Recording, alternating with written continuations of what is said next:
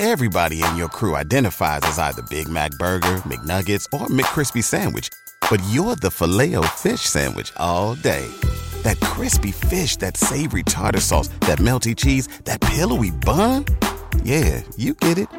Every time. And if you love the Filet-O-Fish, right now you can catch two of the classics you love for just $6. Limited time only. Price and participation may vary. Cannot be combined with any other offer. Single item at regular price. Ba-da-ba-ba-ba. Over the years, I've seen so many of your guys' photos when it comes to gardening, and probably every second one is, what went wrong? Why did I not get a yield? And really the answer to this a lot of times comes down to proper thought and steps not being put into those very initial stages. Now, I'm not talking about starting a garden from scratch and forgetting to do the soil properly. I'm actually talking about non-cost methods that you should look at when starting a garden. So in this video, I'm gonna give you my tips on how to start a garden from scratch that will cost you no money but will make a major difference in the results. Number one is seed starting. So you initially think, if I'm gonna be a gardener, I need to seed start. And I actually want you to save your money. I don't want you to seed start. Now, people are gonna tell you that transplants are expensive, but you know what's more expensive? Proper lighting, heat mat, proper trays, potting soil, seeds, and then making sure all those seeds are bumped up, taken care of properly, have a fan on them, whatever the case is, that adds up quickly. I would rather you save that $200-300, sometimes more, in seed starting equipment and place it in the garden. Transplants are not expensive. I'm sorry. I'm gonna put it out there. You can buy them from Walmart, Home Depot, Canadian Tire, Superstore, wherever. It does not have to be a greenhouse. And generally, end of May, beginning of June, those starts are about 50 cents a buck. Last year, I got 200 tomato plants from Independent for $6. So don't tell me that starts are more expensive than seed starting. I'll argue to the death. Now, with that being said, if you're gonna be stubborn, which I am, try winter sowing. I want you to try winter sowing because they're going to give you pre-hardened off seedlings and it's inexpensive. It involves takeout containers and milk jugs, whatever the case is. I'm going to be doing a video on this, but it's not quite yet time for me to do it, so I don't want to waste seed. I will do a video on it though. And ultimately, it's a greenhouse effect. You don't need the grow lights, you don't need anything fancy, but it will give you some seed starts to kick off your season with. Next up is planning what you want to grow. So I'm assuming you already know. You want tomatoes, you want peppers, you want onions, I got it. But do you know what variety you want? This is important. You want to choose a wide variety. The biggest mistake I see new gardeners make is they will pick a tomato, and that is the tomato, the beefsteak. They will buy one type and they'll buy 10 of them, and then all of a sudden it failed. And then they come to me and they say, why did my beefsteak tomato fail? Well, I could give you a guesstimate on why it could fail, but if you had different varieties, I'd be able to tell you with even more accuracy what exactly went wrong. The reason for this is because different varieties have different tolerances for different scenarios. Different pests affect a different tomato plant, disease, climate even will affect a tomato plant differently. All things being said, if you have a climate that is perfectly designed for an early girl, well, you're going to have really good results. If you have a climate that's less than ideal for a beefsteak tomato, for example, you're not going to see great results. So having a wide variety is going to ensure you get a harvest regardless of the pest that rolls through, the disease that takes out the rest of them, or maybe the climate apocalypse that happens in your garden, because trust me, it will happen. So variety is key. And I don't just mean tomatoes, I mean lettuce varieties, brassica species, legumes if you choose to grow them, sunflowers, corns, you name it, variety is key, and I want you to go with 3. Next up is placement. Now, I don't mean placement in the sense that you have to have the right soil and choosing the right area for the soil to be in. That's not what I mean. What I mean by placement is choosing proper sunlight. So do you have shady area or a sunny area? I also mean choosing if it's in a divot or if it has access to water just in general, along with traffic, whether that be critter traffic in the form of deer or sparrow or whatever the case is, or human traffic in the form of children or dogs or humans. Everybody in your crew identifies as either Big Mac Burger, McNuggets, or McCrispy Sandwich. But you're the Filet-O-Fish Sandwich all day. That crispy fish, that savory tartar sauce, that melty cheese, that pillowy bun.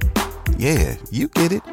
Every time. And if you love the Filet-O-Fish, right now you can catch two of the classics you love for just $6. Limited time only. Price and participation may vary. Cannot be combined with any other offer. Single item at regular price. Ba-da-ba-ba-ba. The more traffic, the more compacted the soil will become, or the more pest issues that may arise. And so because of that, we want to try to put it in a lower traffic area or in some way fence it off to ensure that the soil's not being walked on when it's wet, or that pests aren't able to go and munch on your peas, like someone said in one of the last videos. This is probably my biggest tip. Know your dates, not your zone. This is so important. The only time your zone matters is when you're picking out a perennial. Say you sit down and you say, I want to grow berries. Then you'll ask yourself, what zone am I in? And you'll make your selection. Now, when it comes to choosing your seeds, transplanting outdoors, the varieties you want, zone doesn't matter. What matters is your date. And the dates in particular I want you to find and write down are your last frost date, your first frost date, and how many growing days you have in your area. Now, when I say this, I don't mean your zone. I don't mean what are the last first frost dates and times in your zone. I actually want you to Google geographically where you are. City, town, wherever it is on the map. I want you to Google when is the last frost date for Saskatoon, Calgary, Edmonton, Arkansas. No, Arkansas, that's a whole state. Sorry, Canadian here. But regardless, you want to check that out. This gives you 2 weeks before and 2 weeks after where you still might get frost. So you want to watch for this and cover the plants when necessary. You can start your seed 2 weeks before your last frost date, but you don't want to plant those transplants outdoors until the day of your last frost date or even 2 weeks after that last frost date. The next thing you want to look out for is the number of growing days in your zone. So a quick Google once again, how many growing days are in Toronto? Will tell you exactly how many days you have. I think Toronto, you're 136, 130 something, I think. You have to let me know in the comments down below. Regardless, you have 130 days to make magic happen. This means you want to pick not just produce, but the varieties that are less than 130 days. If you pick something that's over 130 days, you better start looking at ways to cover it outdoors, start it inside, have a greenhouse, you name it. So all things considered, please check that out. I have really nerdy videos on growing degree days and all that fun stuff if you want to go look at why that is or the science behind it. Lastly is supports. Now, I want you to just take this into consideration as a budgetary item in growing. Things like peas, runner beans, and tomatoes do best when they're supported. When we don't support these plants, we tend to see the yields drop pretty drastically. And so because of that, we want to provide the supports whenever possible, whether this be a cage or a string or whatever the case is. So supports, just something to budget for and something to keep in mind when you're choosing varieties.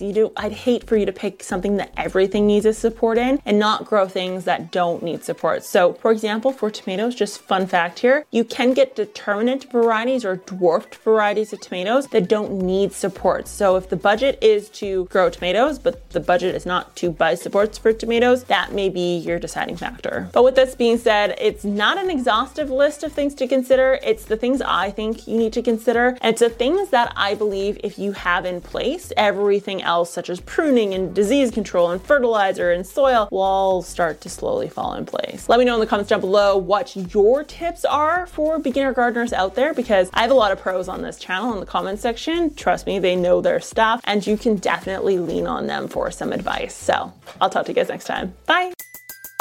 Everybody in your crew identifies as either Big Mac Burger, McNuggets, or McCrispy Sandwich. But you're the Filet-O-Fish Sandwich all day. That crispy fish, that savory tartar sauce, that melty cheese, that pillowy bun. Yeah, you get it. Every time. And if you love the Filet-O-Fish, right now you can catch two of the classics you love for just $6. Limited time only. Price and participation may vary. Cannot be combined with any other offer. Single item at regular price. Ba-da-ba-ba-ba.